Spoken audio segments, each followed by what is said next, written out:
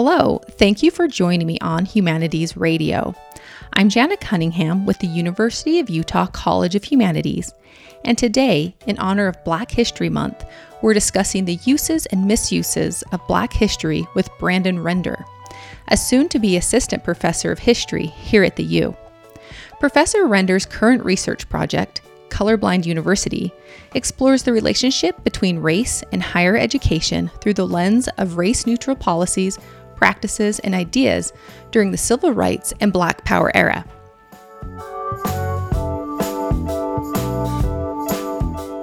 So, every February, we celebrate Black History Month with celebrations and stories that are sometimes just glimpses or highlights of the Black experience in this country, sometimes aimed just to create a specific narrative. What is that narrative?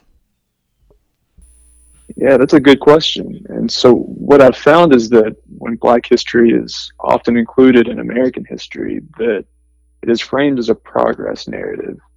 And so what I mean by that is we think about the progression of American history, but then how Black history fits within that. So we can start with how Abraham Lincoln emancipated the enslaved African and African Americans in the 1860s. And then how after segregation, during the Civil Rights Movement, Black Americans overcame racial separation through legal and social measures. But that now we no longer have to deal with race and racism in what we typically refer to as a post-racial society. And so basically this progress narrative, it's become overused, but it also glosses over much of what Black history actually is. And so Black history isn't just a struggle against race and racism, but it could also be about Black life and Black culture. We could think about this in terms of Black art, Black music. We can think about it in terms of kinship networks or family. But then we can also think about that alongside activism and Black intellectuals, how Black Americans have contributed to this overall idea of America. So how are the history books using and misusing Black history? Yeah, well, I found that the most glaring issue is that Black history isn't included at all. And so in some cases, you can argue that it isn't used whatsoever. But then in other cases, you can see how the progress narrative sort of frames Black history, but then how this progress narrative leads to the simplification of Black history in particular, but American history in general. And so, I think that this simplification process is an overall symptom of how we want history to be viewed, and that in many ways, Black history falls victim to that interpretation, that simplified or simplistic interpretation of American history. So what is the purpose? What is the purpose of using this narrative and using and misusing Black history like this? Well, I think the overall purpose of using or misusing, sometimes distorting Black history, is that it really ignores or glosses over the depths of history, but then it also makes it difficult for us to confront contemporary issues. And so one example of that I always think about is the case of Rosa Parks. And so it's a popular event or a popular moment in history that we typically think about. Rosa Parks refused to give up her seat on a bus in Montgomery, Alabama in December 1955. And so after that, Rosa Parks was arrested. There was a year-long bus boycott that eventually led to the desegregation of buses in the city. But what a lot of people choose to ignore is that desegregation was a process, and that even after Rosa Parks refused to give up her seat, we had cases like the Freedom Riders, where another group of people tried to desegregate buses in the South, and it almost cost them their lives. And so they were faced with violence throughout the South. They were beaten. Some of them were almost killed. The buses were bombed. And so you can actually see the photos of it, where people would wait for them at certain stops, where they would wait for them to get off the bus, and then they would engage them with violence. But then another thing that this sort of glosses over too is how after Rosa Parks was arrested, she was released pretty quickly, but that wasn't always the case, especially in the segregated South. And so if we're thinking about something like police violence, in most cases, Black Americans, not just in the South, but throughout the country, were beaten. Sometimes women were sexually assaulted or raped while in police custody. And that's also in addition to other conditions that they faced, like being forced into labor practices, sort of like prison labor camps. And so what this does whenever we ignore these parts of history is that it prevents us from confronting contemporary issues. Because if we're asking the question, if Black Americans were facing violence at the hands of law enforcement officers back during segregation, and then we see the video evidence of the same thing continuing now, how can we commit to this idea, the progress narrative? How can we commit to this idea that things have gotten better, but maybe aren't good enough yet? And so that's part of the purpose of distorting Black history, is that and really, in a lot of ways, it's an ideological battle to prevent people from really facing what happened in the past and how that connects to what we see today. And so how is this dangerous? How is not misusing these, or I guess, how are these narratives dangerous to the country today, to people today? You kind of already went into it a little bit, but if you could expand upon that a bit. Yeah, no, that's a great question, because in addition to police violence and the way that we think about the history of violence between law enforcement and Black communities, we do see that there are real world consequences to how we view history and how our views of history impact the way that we think about contemporary society. But, don't want to spend too much time on this because I feel like it's something that a lot of people have heard about. But whenever you think about the critical race theory debate, that's another way in which Black history has been misused to really achieve the goals of people who have no connection to Black history. And so in particular, if you go back a couple of years to the summer of 2020, whenever in the wake of George Floyd's murder, there was this rise in anti-racism awareness and education. And so there were anti-racism workshops and trainings, and eventually a conservative activist named Christopher Rufo received word of how these trainings were impacting the way that people thought about contemporary race relations. And so he did a lot of investigating, and he found that critical race theory was used to frame a lot of anti-racism trainings and workshops, in addition to the two popular books of the summer of 2020, Ibram Kendi's How to Be an Anti-Racist and Robin DiAngelo's White Fragility. And so what he found is that by garnering support and opposition to critical race theory, he could use this as a way to eliminate anti-racism education and training. And so he brought this to the White House. What happened is he made a series of public appearances. Eventually, the White House and Donald Trump received word of it, and then that's whenever you have the White House conference on American history in September 2020, in which in which Donald Trump explicitly invokes the principles of Martin Luther King, specifically his "I Have a Dream" speech, to argue that what he calls toxic propaganda, like anti-racism education and critical race theory, are poisoning the minds of young children. And so not too long after that, you have the the anti-critical race theory bills that are passed at the state level throughout the United States. But then how we've also really engaged in this critical race theory debate, which has often been premised on Black history and our readings of the Black past.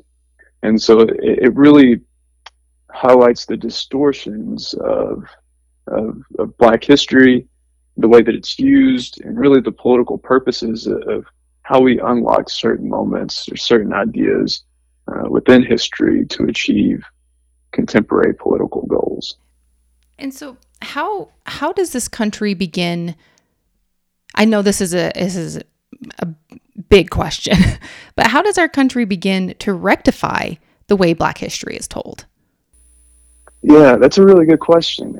And one of the things that I do this in class with my students is that I challenge them to question or critique the role of history in popular culture. So this isn't just Black history, but really history in general. And so if we're thinking about the way that we see history as it's portrayed in TV shows and video games and political speeches, what do we feel like this person, this medium is trying to tell us about history? And so, are they being thoughtful with their expressions of history? Are they simplifying parts of history to achieve a certain goal? And so, just to think about it in a little bit more depth. But really, whenever it comes to Black history, I encourage students to always go back to the source. And so instead of believing what someone tells you about Martin Luther King Jr.'s I Have a Dream speech, why don't you just go ahead and read that speech on your own and then come to your own conclusions about it? Even better yet, don't just stop with the I Have a Dream speech, but also contextualize that by Martin Luther King Jr.'s other writings. And then to go even further than that, try to contextualize that with more writings, more speeches, more ideas that are held by Black Americans in the time that Martin Luther King Jr. is giving his I Have a Dream speech and also publishing other books and articles. And so one of the things that I usually tell students is that they should seek out information on their own. Instead of believing what someone tells them, why don't they go ahead and read whatever document, listen to whatever video or audio source it is that they should listen to really come to their own conclusions. Because one of the things that I think that we do too much with history is that we wait until someone tells us what we should think about history instead of figuring out what we think about history on our own.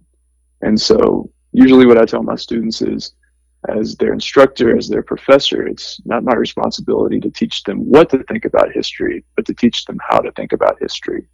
And so giving them the tools that they need to interpret specific events or ideas that happened in the past so that they can develop their own framework for understanding history.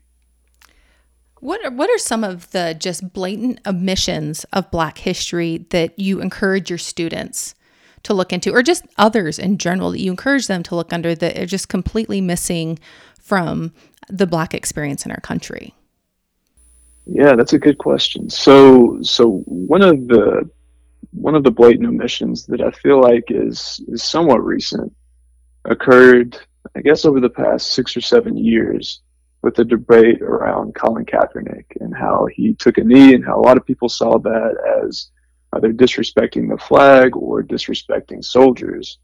And so I use an example of Atticus Hull, who is a free Black man that fought in the American Revolution. He's from Massachusetts. And he left behind a series of writings that basically explained his decision to join the military during the American Revolution. And what it came down to is that he felt like this would be his opportunity as a Black man to gain the citizenship rights that should have been guaranteed to him all along. And so what I found is that a lot of people typically perceive the soldiers that Colin Kaepernick is supposedly disrespecting as usually white American soldiers. But what I try to challenge students to think about, what I try to challenge other people to think about in conversation, is that Colin Kaepernick was basically taking a knee for the same reason that Black American soldiers in the past have joined the military. And so there's not much of a disconnect there, just in the differences in how they choose to express those beliefs and then how they choose to pursue those goals. But then another blatant omission that I've seen is that Black history is still very male-centric, and that we haven't done a very good job of incorporating the perspectives of Black women. And so this is not just in academic or institutionalized settings, but really in popular culture as well too. We usually see Martin Luther King Jr. or Malcolm X's name, sometimes Rosa Parks, but not as often. We usually see MLK and Malcolm X, on whatever whatever popular culture, public history project it is that refers to the recent Black past. But we know that there are a lot of historians, a lot of Black women historians that are doing work to really illuminate Black women's contributions throughout American history, and not just American history, but really world history as well. And so you can think about this in terms of, this kind of goes back to your question too about how can interpretations or distortions of Black history be dangerous. And so I think about this in terms of how racial and gendered stereotypes against Black women have led to Black women being at increased risk for sexual assault and rape, especially whenever you think about this in terms of Black transgender women as well. And so there's been a lot of great work from Deborah Gray White to Brenda Stevenson to one of my mentors, Donna Ramey Berry, who has done work to illuminate the conditions that Black women have faced, how they've responded to this, but then how it still sort of manifests in contemporary society. And so, the two issues that I've seen the most are really engaging with these debates about history, like in the Colin Kaepernick situation, but then also being more inclusive in our historical perspectives. And so it doesn't just end with Black women; we can go much further than that. But that's just one example that I've continued to see, not just in my own studies and in my own research, but then also popular conceptions of Black history as well. And Professor Render, I saw on your Twitter page, you had recommended some readings about Black history. Can you tell me what those? Can you just tell our listeners what those are? So the books that I recommended are the book that I recommended was Patrisse Khan-Kohler's "When They Call You a Terrorist." And this is actually a really interesting book because Patrisse Khan-Kohler is one of the founders of the Black Lives Matter movement. She's one of three, along with Alicia Garza and Opal Tometi, who basically turned the social media hashtag into a movement. And so the book itself is great because it gives you a glimpse into the conditions that Black Americans face at multiple levels. And it's sort of an introduction to the movement for Black Lives policy agenda, the vision for Black Lives.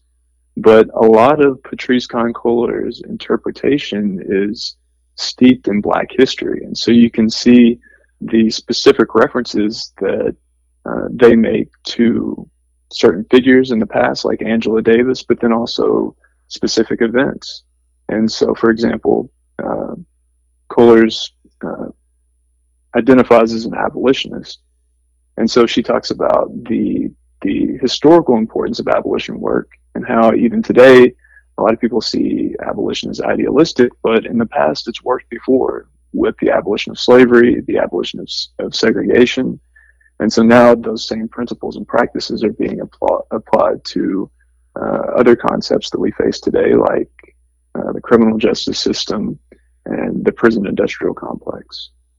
And so I usually use Patrisse Khan-Kohler's book towards the end of a course on Black intellectuals or Black political thought to show students how Black history influences contemporary notions and practices of the work that Black Americans are doing to promote equity and inclusion, but then also to achieve liberation. But then it also serves as a real world example of what people are doing today to achieve all of those concepts as well. That was Brandon Render, Assistant Professor of History. For more information about the University of Utah College of Humanities, please visit humanities.utah.edu, and don't forget to subscribe to Humanities Radio.